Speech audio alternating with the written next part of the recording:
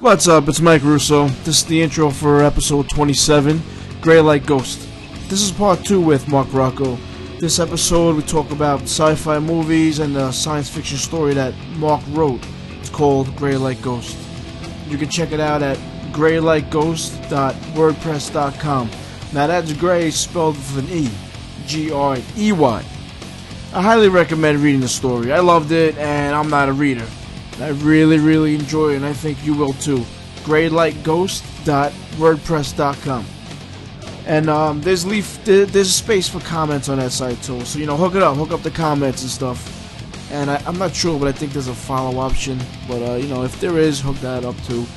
And I appreciate if you leave reviews on my show and ratings on iTunes. Growing Up, Not Growing Old.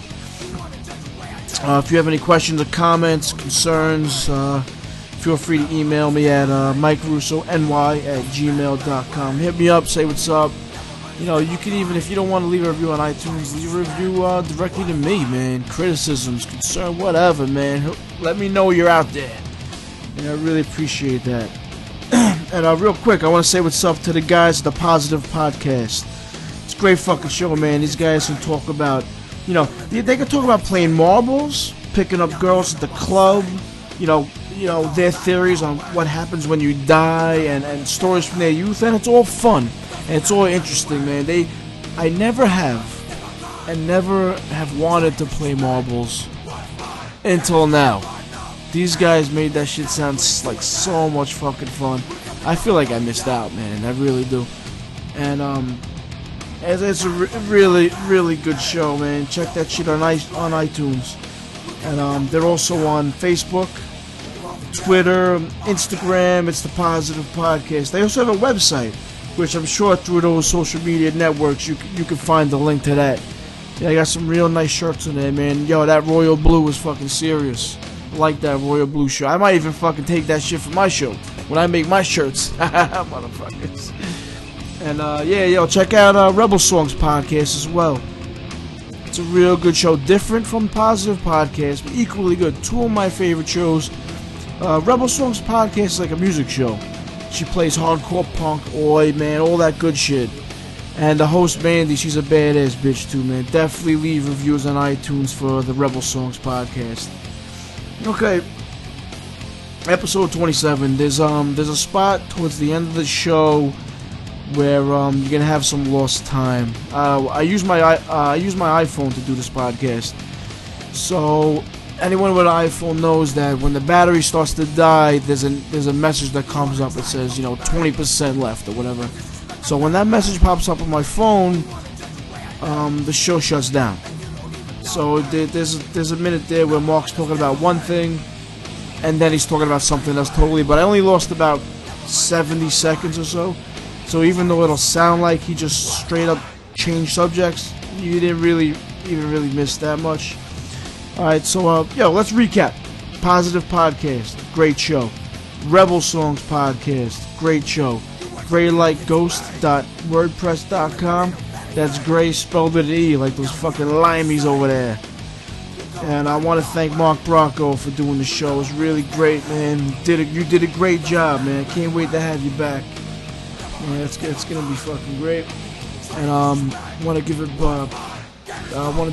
plug to tslbakery.wordpress.com also. That's tslcakery.wordpress.com. That's my girl Angela, man. Check her out. She bakes some shit. She hooks up the bakery shit. This is episode 27, Grey Like Ghost. Thanks for listening. Enjoy.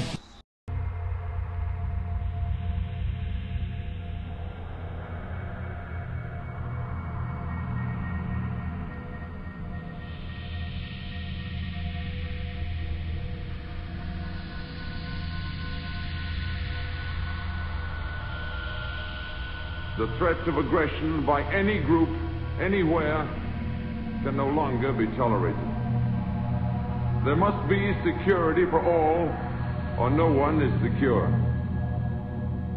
Now, this does not mean giving up any freedom, except the freedom to act irresponsibly. But if you threaten to extend your violence, this earth of yours will be reduced to a burned-out cinder.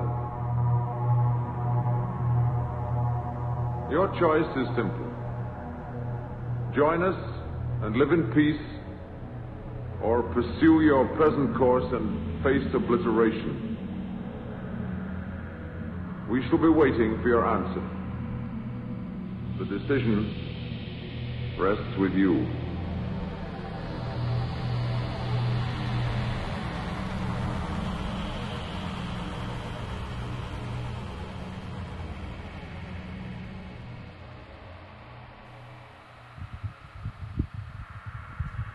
All right, Mark. So you're a big science fiction fan is a dumb word.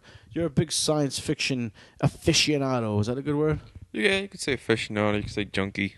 Junkie. Sure, why not? While we're at it. Wow, that's a strong word for fucking science fiction. Junkie. That means like you're addicted to it. I think I am. What's some of your fucking addictions? Like, I mean, like, what's your heroin in science fiction? Kind of hard to say.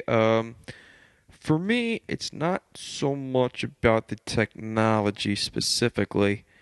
It's what technology has to do with society. What I like most about it, what I like about science fiction, is that it's, whether it's now or whether it's in the future, you can see how society works, how culture works. And this goes back to me,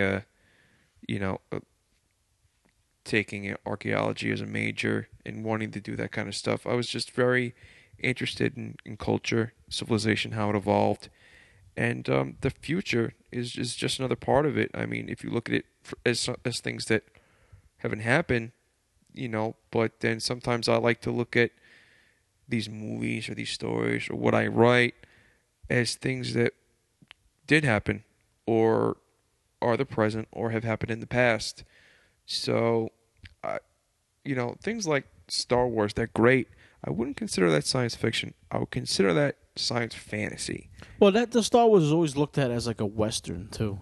Or like an opera. It's very grandiose, For me, what I like about science fiction is how human nature, throughout the natural course of the progression of civilization, will lead to an end result. And I like to explore how that end result is still very much how we're similar today. It's just another page in the book of human progress.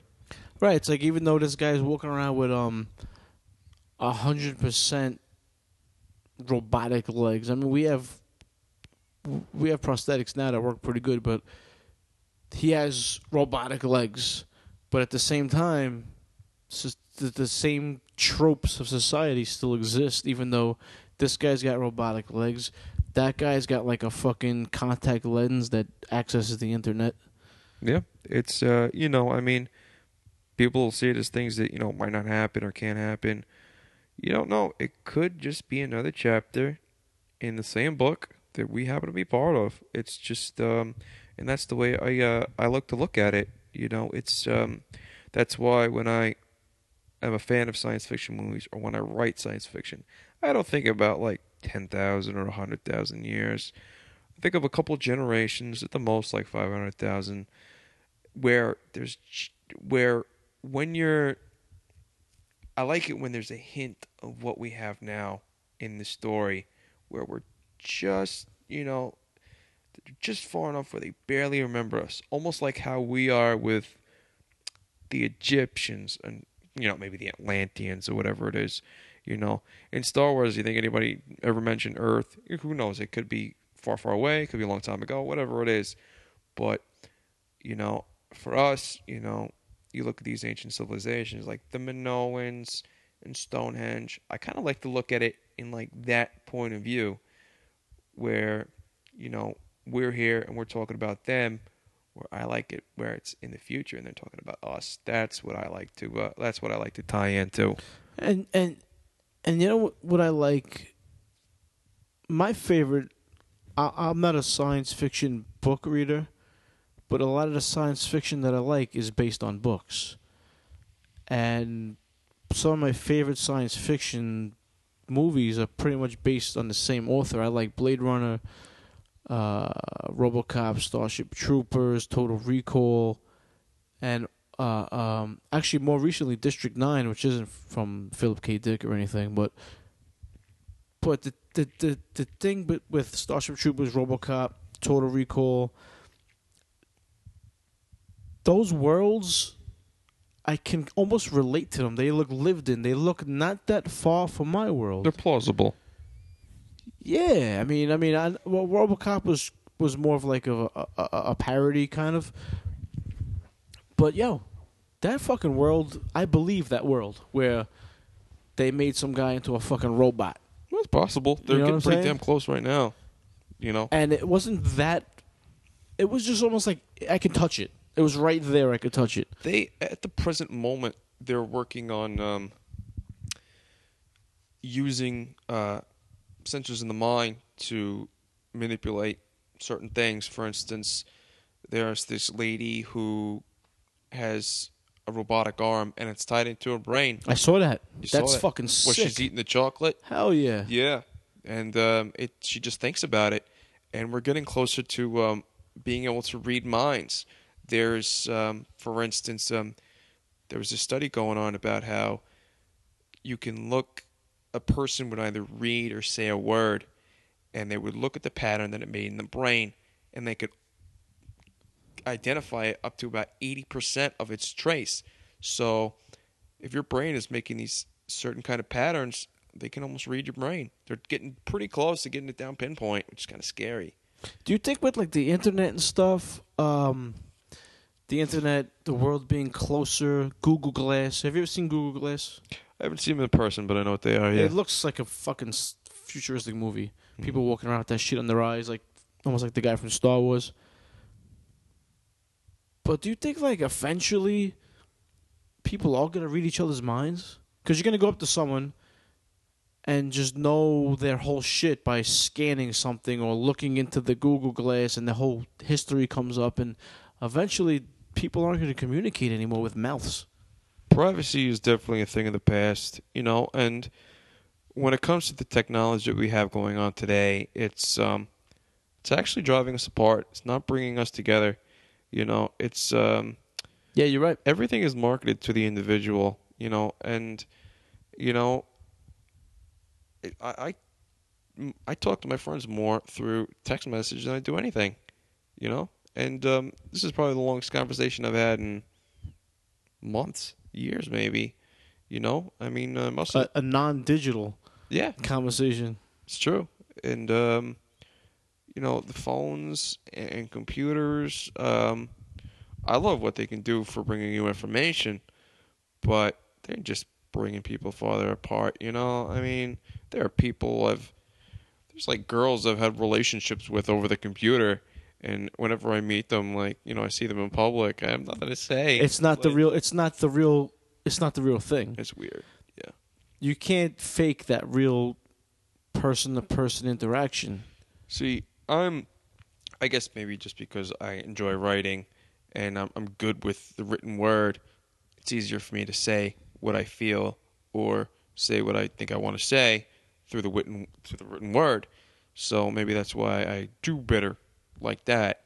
I mean, some people are just people person. I don't think I'm a people person. I find people to be generally displeasant. Yeah, I think we can definitely all agree on that. Yeah. People fucking stink.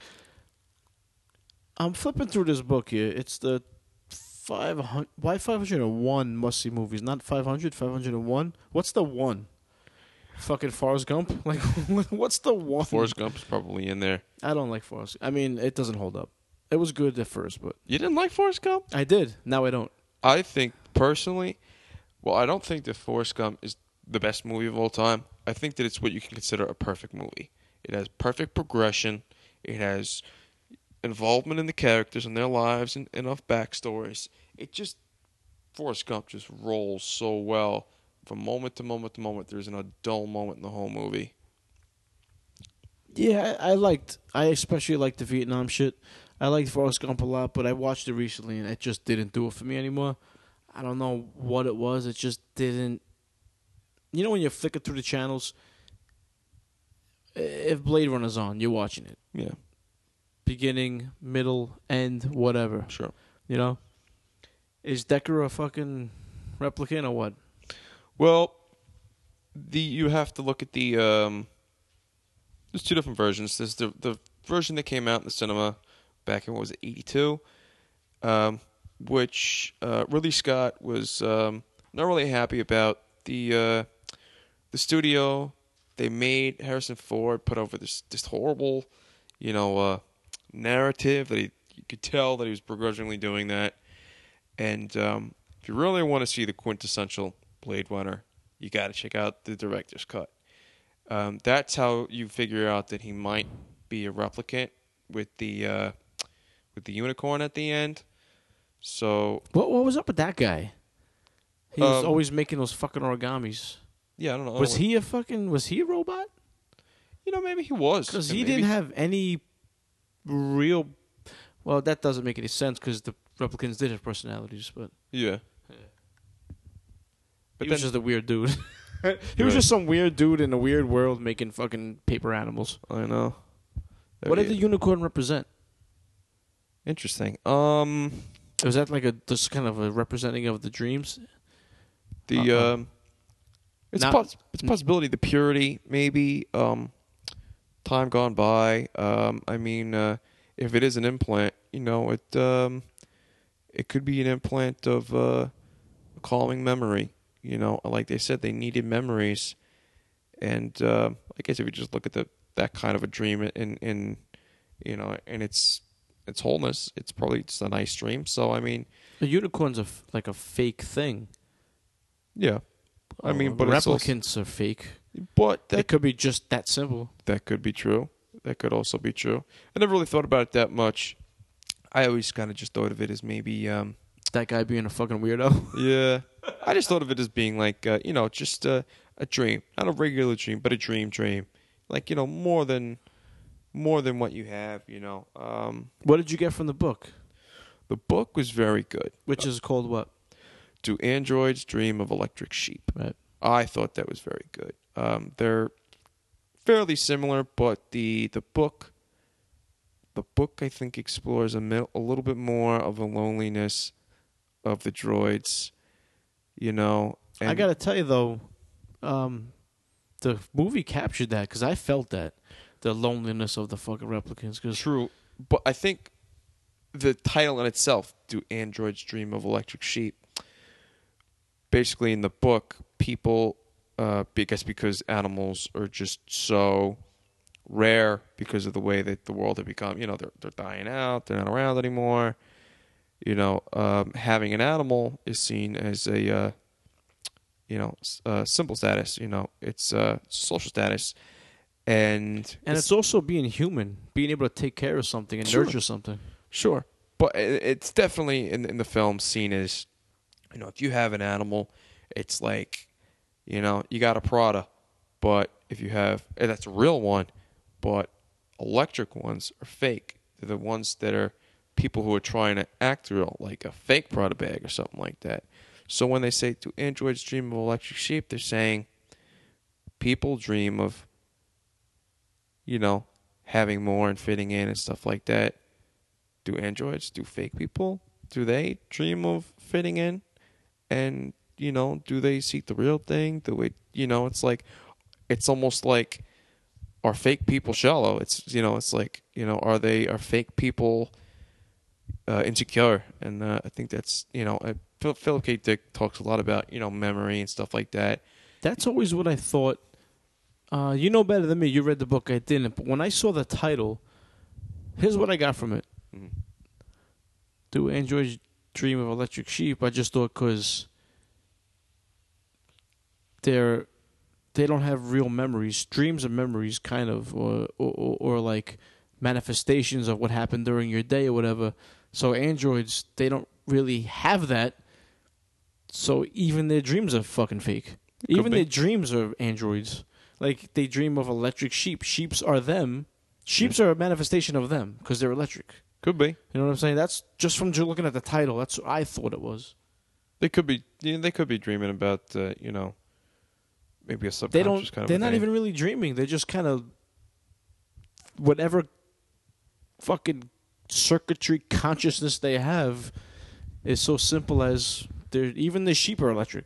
Yeah. Like, you know. It makes you. It kind of bugs you out because you're like, oh, that'll never happen to me. But for all you know, how do you know that you weren't made yesterday? Well, you would say, well, I remember when I was a kid. So when an Android, and it's like, what are memories? What is real? You don't know.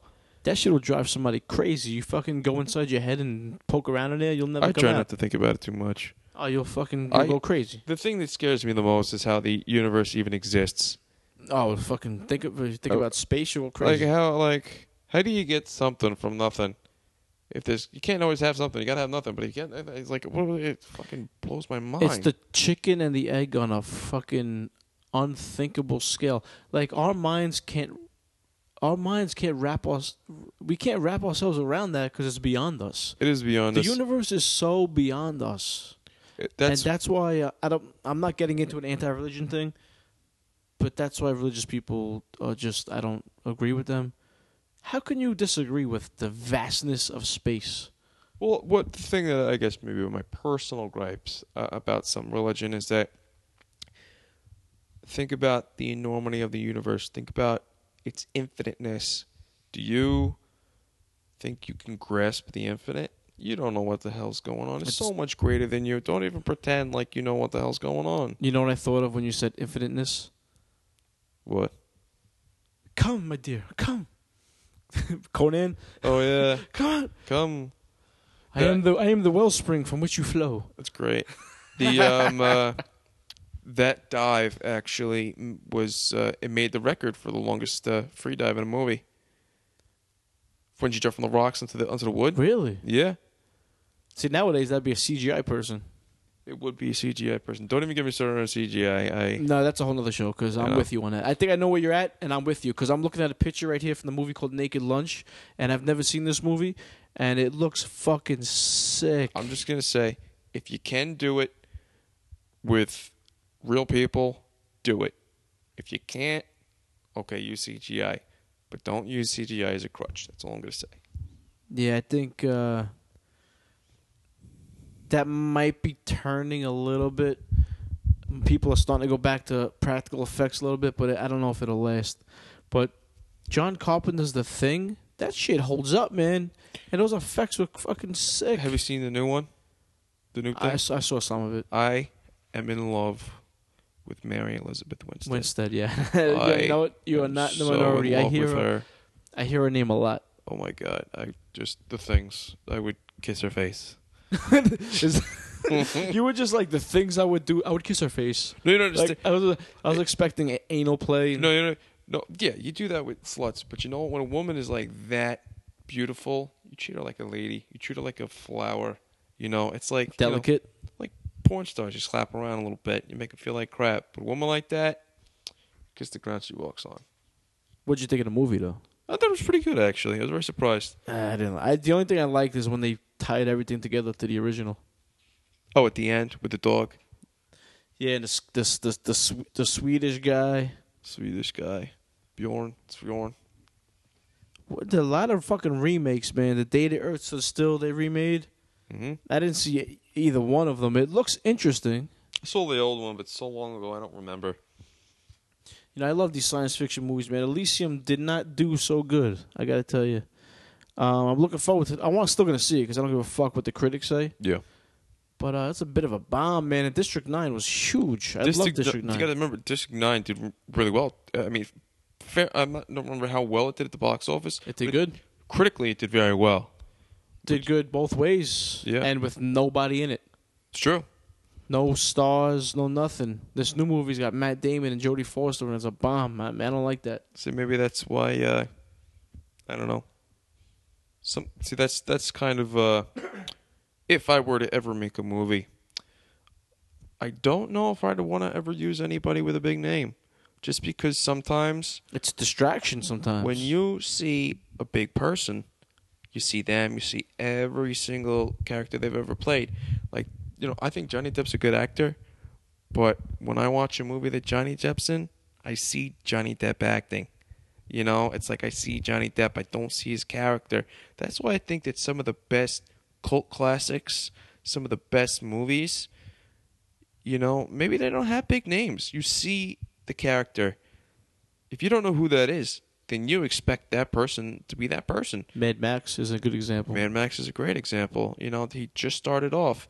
He went to an audition. He got the audition because he was all scarred and beaten up from a bar fight he got in from a week before. Oh, is that right? That's right. He wasn't going to go, but his friend Goose, he was the one who wanted to go, and he brought Max along. He brought Mel Gibson along, and because I guess he was so real, it worked out. What's great about that is I saw Road Warrior first, and as a kid I was like, wow, how did it? Because in the beginning of Road Warrior they do a little prologue or whatever, and I was like, oh shit, what happened? I would love to see what happened before this. Not even knowing there was another movie, because in America it was Road Warrior, it wasn't Mad Max 2. Same, yeah. And then I saw Mad Max 2 to see how it all started. And I was blown away, man. I was like, holy shit, I love those two movies. They're great. They're so simple. I can watch them over and over again. Just think about how simple they are. No big cast. You got the people running the oil place, and then you got the bandits, and then you got Mad Max in the middle. That's it. Nothing happens. All they're doing is just give me the oil. But yet it's so perfect, Yeah. And those crazy car crashes and car races, the car scenes is fucking awesome, man. It's great. And it's real. Yeah. Real cars crashing, flipping, blowing up. Yeah. I think they had at least 3 of those interceptors.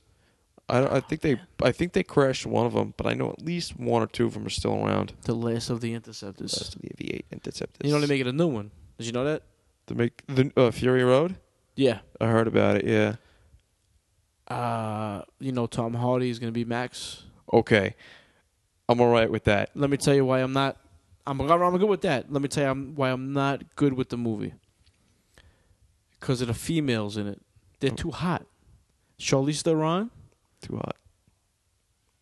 Fuck, I can't remember who the other one was. But they're too hot. They have shaved heads, but they're still hot. There's too much. You can't have them in there. Nobody's pretty in the post-apocalypse. Exactly. Thank you. That's another thing that I would do if I ever made a movie. Ugly no pretty people. faces. Yes, thank you. Nobody's showering. Nobody's washing their faces. You're staying dirty because it's more realistic. That's the thing. She's too pretty. I didn't really know that much about Tom Hardy. I had seen him in Batman. I'm like, okay, good movie, good actor, but I didn't see anything else that he did. I saw the character, which was good because I wasn't familiar with him. But, I didn't see his face, so I kind of just saw the character. Then I watched this movie. He was just in Lawless. Have you seen that? That's the, is that? They're bootleggers. Shia LaBeouf's in that, too. Yeah, I heard about that. And I've been watching that movie a lot lately, and Tom Hardy is just like the most badass motherfucker. Is he a good guy or a bad guy? He's the good bad guy. He's like... anti-hero? He's a good guy. And he's such one tough, hard son of a bitch, just like a man's man. And I keep watching that, and I'm like, damn, I wish I could be that tough, but there's no way. But now that you mentioned that he's gonna be, Mad Max, I'm all about it, because in Lawless, he didn't speak very much. He was kind of on the quiet side, and definitely had a physical presence about him. So if he can bring that attitude that he had from Lawless into Fury Road, I'm all about it. Plus, he's an actor. He's like an actor. He was in movies that I didn't even know was him. He was in Black Hawk Down. I had no idea. I didn't know that. Yeah, he was in Black Hawk Down. He was, of course, he was Bane. He was in a movie called Bronson, which was a little bit of an independent movie. But he was huge in that, big mustache. Yeah. If you look at his roles, I mean, you can see it's him, but they're all a little different. Yeah. Yeah, it's Oh, you know who I mixed him up with? I forget what his name is, like Michael Scott Green or something like that. You saw Prometheus? Fassbender? Not Fassbender. The scientist. The scientists, they look exactly alike. They do, but I tell you the difference, and I noticed this about him when I was watching Prometheus. Whatever that guy's name is, he's like a piece of wood. He's tiny, yeah. He has nothing behind his eyes. He's just like scenery. He's got nothing. He's got no charm. He's got no charisma. Watch Prometheus again and watch how blank he is. Like he should be in a Scream movie or something. I'll watch it again. I like that movie though. I like it a lot. Oh, I can't take my eyes off it. Yeah. I can easily do an hour on that flick right now by itself. The first time I saw it in the cinemas, I was glued. And I remember somebody was like coming out of the theater with me and like, that movie sucked. I wanted to punch him in the face. Like, you don't know nothing about nothing. You know what? Even if the movie sucked, it was still good. Like it had its flaws. It was good on its own, and it tied in well to the alien part, and I mean I haven't been looking on the internet very much, but I hope there's a Prometheus too. There is. Okay. It's a different writer. Who wrote Prometheus? It was the guy who did Lost, Damon Lindelof. Okay. Is Ridley Scott going to direct it again? I think so, yeah. Please, God, I hope so. I have a theory. What do you think about the engineer drinking the black stuff in the very beginning on the mountain? Did we talk about this already? I think we talked about this. But, we might have. Let's just recap it real quick. Okay. I'm going to go take a piss. You got this? You got it. You want me to go ahead? Yeah, keep going. Okay. All right. In the very opening scene, you see the engineer. He's drinking this black liquid, and it breaks him down. It destroys him. But when you see his molecular structure, as the movie puts out through the CGI and effects and whatnot, it comes back together and then creates a whole nother DNA chain. And obviously you can assume from at least that sequence that he's the beginning of something. But when you see later on with the black substance, it's there to bring death. And that's kind of what the confusing part is. I mean, they mention in the movie, I think it's Fassbender's character, David, first when you have to create, before you can create, you have to destroy or something like that. I forget how it is. But, at the beginning, it's creative, and at the end, it's destructive. And that's why I'm not too sure about what at least it meant for at the end. It was supposed to destroy humanity in the end. But there's definitely a lot of questions that were left unanswered in that movie. I like that. I like to have to think about it.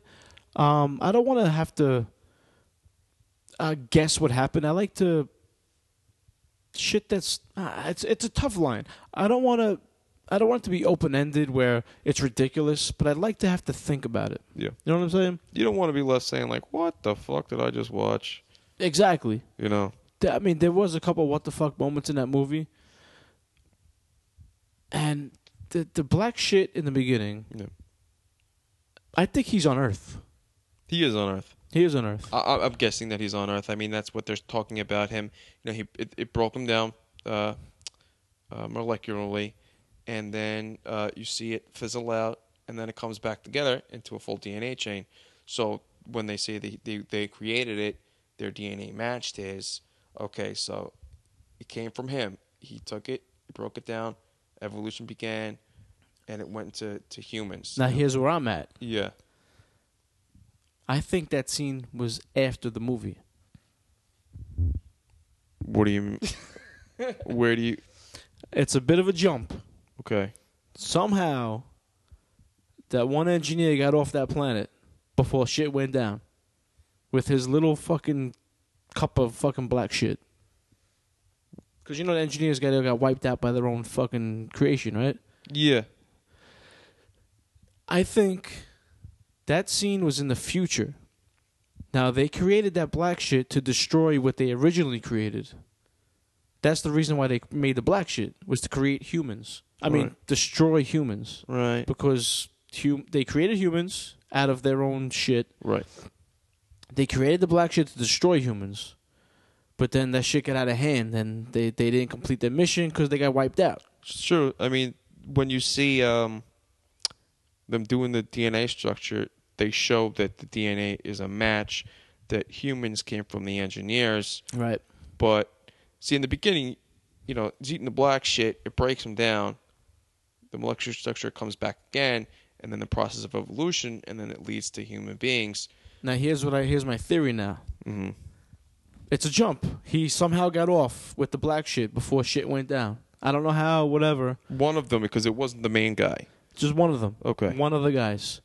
He's on Earth, where it's populated by all the humans. Okay. This is in the future now. They want to destroy humans. Their one mission is to destroy the thing they created. Right. So he drinks the black shit knowing it's going to destroy him. The black shit not only destroys him, it takes his DNA, mixes it up, it then goes into the river, which is our fucking drinking water eventually. Right. And that black shit, as little amount as it is, that gets into humans for generations, and that's why we're self-destructive. That's why we want to fight each other. That's why we curse at each other. That's why we make wars. And that's them completing their mission long term. It's a possibility. When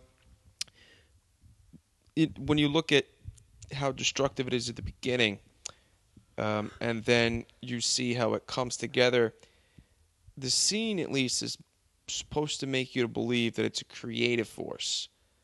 But they created it to destroy. True. But then again, when you see how the black stuff, how it acts, its behavior in the rapid growth cycle. The rapid growth and all the weird stuff that's going on, that's not exactly how, it happened the first time. He drank it, he disintegrated, and it came back together, and it brought life. So basically what he did was he had DNA to start with. He mixed it with the black stuff. The DNA started over, amplified, whatever it may be. But when you look at the black stuff in the jars, towards the middle of the end of the movie, acts very differently. A little bit will fuck you up, or will turn you into a monster, or turn those worms into monsters. It's not what it did to him, though. How about that one guy that was like, "Oh, come here, little puppy." I would have been out. I've been gone. Fuck that. The guy was like, "Oh, you're so cute." The thing looks like a cobra. Quentin Tarantino said it's a space cobra. Oh, it looks like a space cobra. And the fucking, "Oh, little buddy," like fucking shook his chin.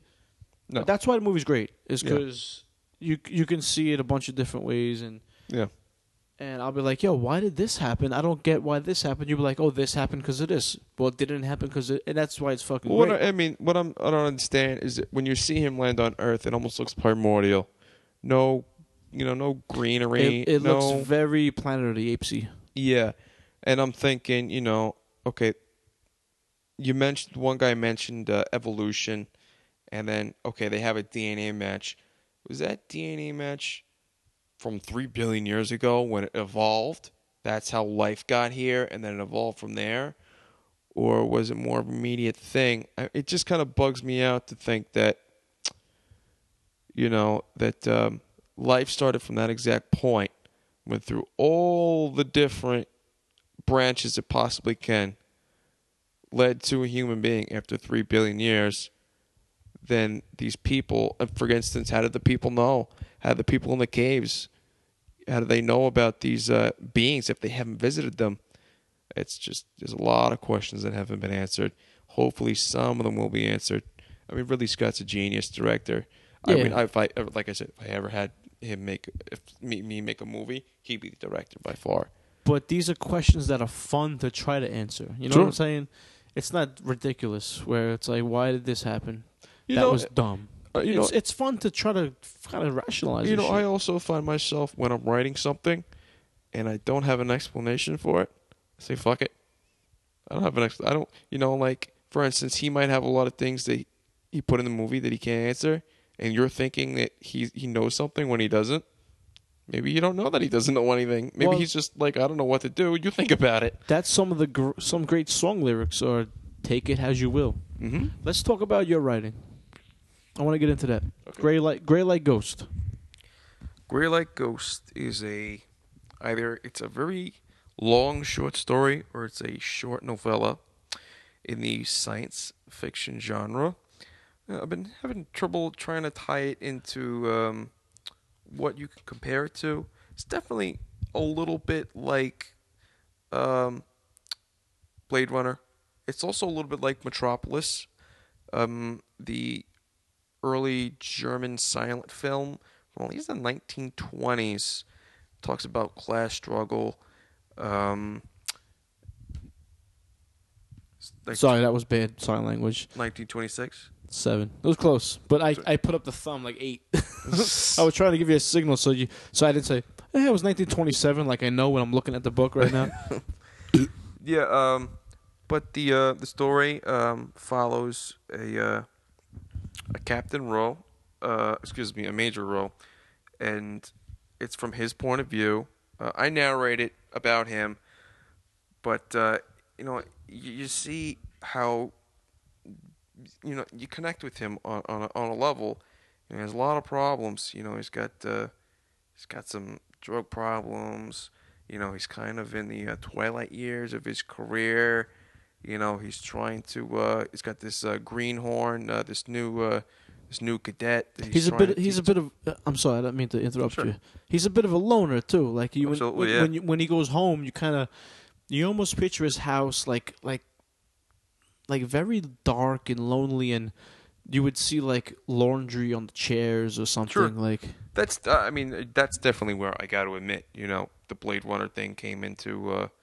The Blade Runner influence. I saw the loner, but then again, personally, maybe I've always been a loner, but I've always been fascinated with the lone gunman, Mad Max. You can even talk about the good, the bad, and the ugly. Every man has an island, kind of a thing. he's the ultimate loner. He doesn't even have a name. The Who? good, the bad, the ugly. Oh yeah, that's right. No name. They call him Blondie. But I guess maybe that comes from every person who writes. They put themselves in the writing. And I guess I've always personally thought of myself as a little bit of a loner. You saw my room was kind of like dark. Yeah. That's true though, because when I was writing the zombie story, my main character, I couldn't think of a name for him. I didn't want to name him my name. Yeah. But I couldn't think of a good name for him. And when I say good, I don't mean like something that sounds good. Appropriate. Yeah. Appropriate, because he was like too much like me. That's you know what I'm saying? Yeah. That's that's why I've always struggled with names, because I think that sometimes they're just arbitrary. They don't really even mean anything. In the story, I mentioned the bounty hunter that these two are supposed to work with, so they can they're hired to kill someone. And I don't give the bounty hunter a name. He doesn't want a name. He can't have a name because he's supposed to be walk amongst the shadows. And I think that it's not important that he has a name. I think that it's his character, what he does, that speaks your name. How can you put a name on violence? And this it's callous, so calloused, so I never name him. You did something really good with the bounty hunter. It's not like you can go to theaters and see it, so I don't know if there's spoilers to be given away. I'm gonna put a link up to the story, so if you want to go check it out, you can. But I still don't really want to tell anybody anything, because let me just tell you, the bounty hunter was my favorite character for a while there. I would say that maybe this is true with all writers, but every character has a little bit of the person. I guess I saw a lot of myself in the Major, a lot of personal things that we share together, and then I saw myself in also in the Captain, this new kid, scared, wet around the ears, nervous all the time, afraid he's gonna get killed. And then there's the bounty hunter. It's just cold, no feelings, And then there's a couple other characters that I definitely sympathize with. There's going to be one that if you happen to read it, you'll come to see that. Speaking of sympathizing with. This is why I love the story that you wrote, and I really do. And I'm not just saying that because you're in front of me right now. If I didn't like it, I'd probably say something like, I wasn't really feeling it, or I would say, it's not really my thing.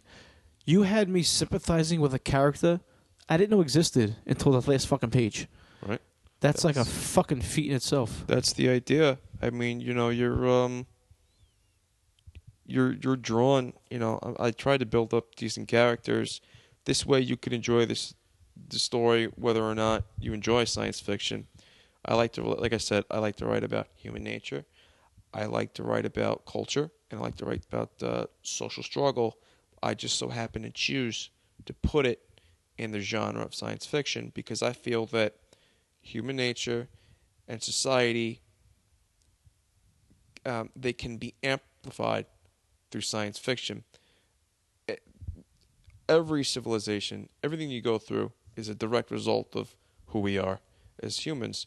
But I feel like as time goes on, it's going to happen more and more and more. So when you look at these movies, you look at these stories, you're like, what about androids? What about society, communist society? It's just an amplification of either fears or ideas, and that's why I like the genre. So what one of the things I when I finished reading the story, the first impression I had was I want to know more about this world, this universe. Tell me a little bit about the universe these characters live in. I never really specified it too much, just because I felt if I had gone a lot into how the world became to be, it would have had to require a book, or it would have just been the period would have been way too far apart. What about the world they live in? Like what about the greenery? And I haven't read it in a while. They live in a city, almost like if you remember Judge Dredd. There's the city wall, and there's like nothing around it. Very similar. It's very similar to that. Everybody lives in a city behind a wall, where there's nothing outside except just wasteland. Everybody's huddled around. There's the popular world, the world that subscribes to government norms, military norms, economic norms. They live above, much like we do. And then there's the world below the city, where, all the crap from the top, both metaphorically and physically, calm down, and you see these people scraping by, and it's again, it's a parallel in between social classes. I was just gonna say socially too, probably. Sure. Here we have an upper class. Around the world, we have a very lower class, and it just so happens to be at one focal point in the story. So that city is all these people know as the world. That's it, and I think that's why I chose not to mention other stories or have them linked up with anybody else. You have one focal point, one universe, one state of mind, so you can focus on that. And if you have one state of mind, you can go as high or as low as you want.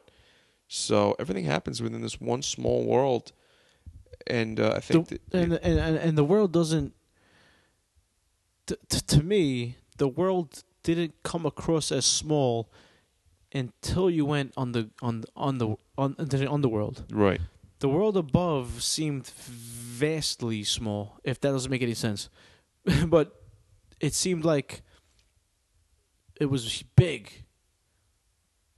Plain. But you can't go too far. Right. But once you get under the underground, it was like claustrophobic and fucking tight. There's a lot of different things going on. And it was just like, you don't want to go down there. Yeah. And these guys go down there. They have to. Right. It's a different type of living. It's it's the scraps, the rats. It's just you see this on top. It's a shining example, but underneath it's filth.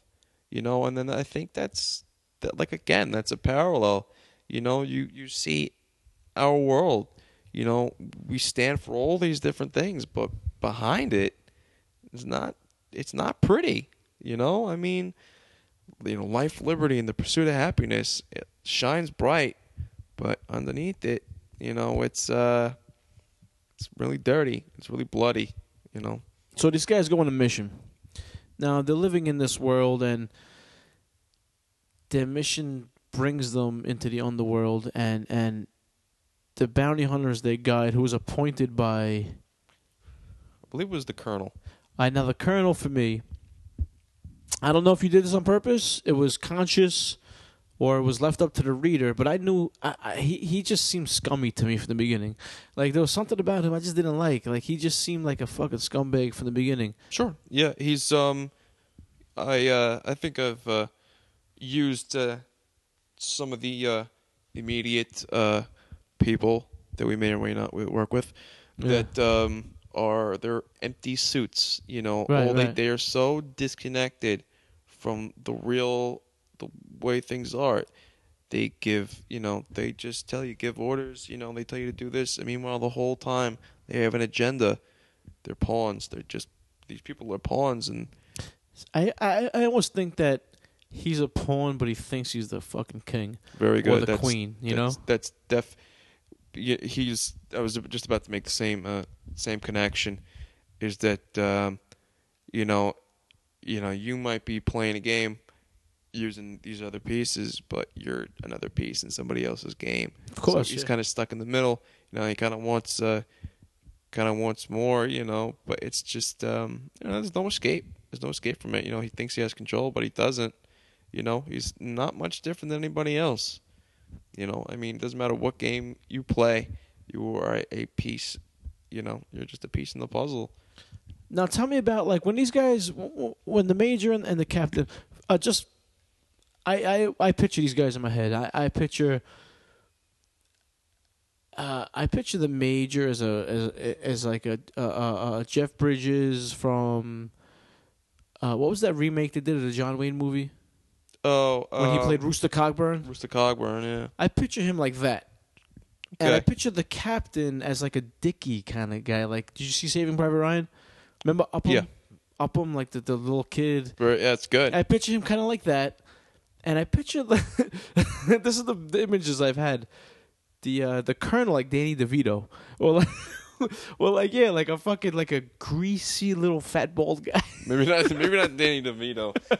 The age difference obviously goes on.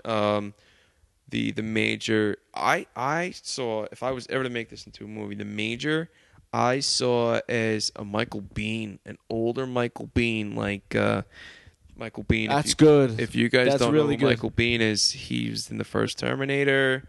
He was in Aliens, and it's like I see him because you know him as only being an action star, and you know him as being a soldier. Imagine him in his twilight years. That's kind of what I figured. You know, a little gray, a little That's bit. good. You know, That's actually a little bigger. I feel like a little bigger, maybe a little bigger. bulkier. a little bigger, a little taller. And I pictured the bounty hunter. I know you don't really know comic books too much. There's a comic book character called Lobo. Don't know. Look him up. I feel like the bounty hunter looks like him. He's blue, but you know he's not like a human.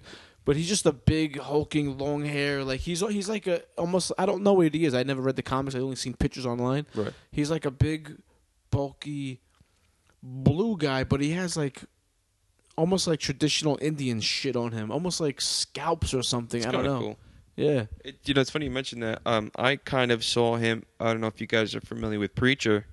Kind of saw him a little bit as the gunslinger, the Angel of Death. What the hell is his name? I can't remember. I don't know Preacher, but I heard that's some fucking badass stuff. Great, yeah. So he's the Angel of Death. It just so happens to be the Angel of Death is a gunslinger. I want to know about the marketplace. Like, Okay. When these guys go on the ground, one of the most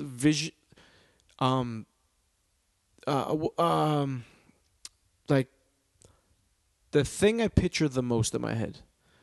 I'm a bad reader, man, and this is a huge compliment that I have so much. I can see the fucking words. Is a compliment to you. The marketplace to me, it was perfect. Okay. It was fucking perfect. It was just like slimy, and I don't know if I'm harkening back to fucking Blade Runner or whatever. It seemed wet and Yes. slimy, and just around any corner, some shit can go down, Yeah. and some shit almost did. That's definitely a good impression. That's definitely what I was going for. Just, third world, little huts and stuff like that. Think of the houses and the huts of Rio de Janeiro. They're all on top of each other. Or India too was Or like that. in like Mumbai. Like everything's like wet. Mumbai has literally Mumbai in India has raw sewage going right through it. Imagine Fucking all that, disgusting. all that underground, which makes it even more moist. And you also see a little bit of that in the story about mediocrity, how it beats you down, how being in the middle of the road, taking orders, getting shit on all the time, beats you down. And I guess I figured, listen, I want to do something. I want to, and to do something, you can't just keep dreaming about it and hoping that somebody's going to knock on your door. Steven Spielberg, publishing house ain't going to knock on your door. You got to go after it. It took me a long time to figure that out. So this is the first step, So That's great. That's fucking awesome. Yeah. You got anything else in the works? I've been doing a couple of little short stories, like 4 pages, 6 pages, stuff like that. Things that don't actually tie into to Grey Like Ghost. I'm thinking about if I can't push Grey Like Ghost as a short story, I'm gonna kind of put all my eggs in one basket, turn it into like a medium to short novel. This way, because you could easily read this story as the last third of a book. This way, I'll just have to figure out the first 2/3. And I just want to let everyone out there know, because we got to wrap it up. My battery's dying. I will be putting up a link on my my site, gungo.podbean.com. You can also access my podcast through iTunes. Just do a search for Growing Up, Not Growing Old. And I really love the story. Thought it was great. Thanks. I'll send a couple of other things your way. If people like it, I'll throw you some shorter stuff or whatever, poetry or whatever it is.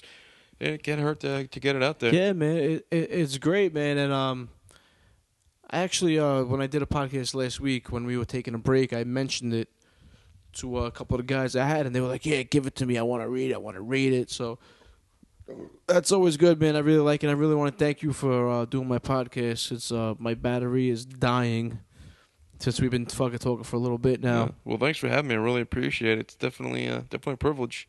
And I feel like we didn't even scratch the surface on some shit, man. I think you got a lot to say, and I want to hear it. And I think if people hear this, there is a twist. I just went off the rails, but I forgot to say there is a twist. For me, it was a twist, but I didn't realize it. I have to read it again. Let's put it that way. You're gonna want to read it again. Definitely a twist. Is it a twist, or is it? If you're if you're a good reader, you'll know. Yeah, it's possibility. Because I'm a bad reader. It's a little M. Night Shyamalan ding dong. Whatever his name is, I don't know. That's right. Yeah, that's 100% correct. It is. It's probably in the book. No, he didn't make this book. No way. Really? He didn't make. I think Sixth Sense is in there. Oh yeah, maybe the Sixth Sense is in it. Yeah, one of his not crappy, pieces of shit that he's been making for the past trees that since forever. Yeah. All right, Mark, man. Thanks, man. I really appreciate it. Hey, thanks for having me on, man. All right, guys. If you want to get in touch with me, email me, MikeRussoNY@gmail.com. Mike Russo NY, Instagram, Twitter. You have anything to plug? Any social media sites? Fucking anything like that? I guess if you want to friend me on Facebook, Mark Bracco, MarcBrocco. I'm also on the dating websites. I'm single, and Mike can definitely vouch. I'm a looker. Yeah, good looking chap. Hey, yeah, he's also had 4 beers, people. Okay. What do you want to end the show with a song? Well, you want me to sing it? I would prefer not. Okay. But if you want to tell me what song you want to end the show with, I'll play it. Yeah, I have a song for you. It's instrumental, kind of like a hip hop beat a little bit. I always thought of it as what I would play and an end credit for a movie I would ever make. It's called "Time Is the Enemy" by Quantic. All right, you got it, man. Here it is. Time is the enemy. Thanks, guys.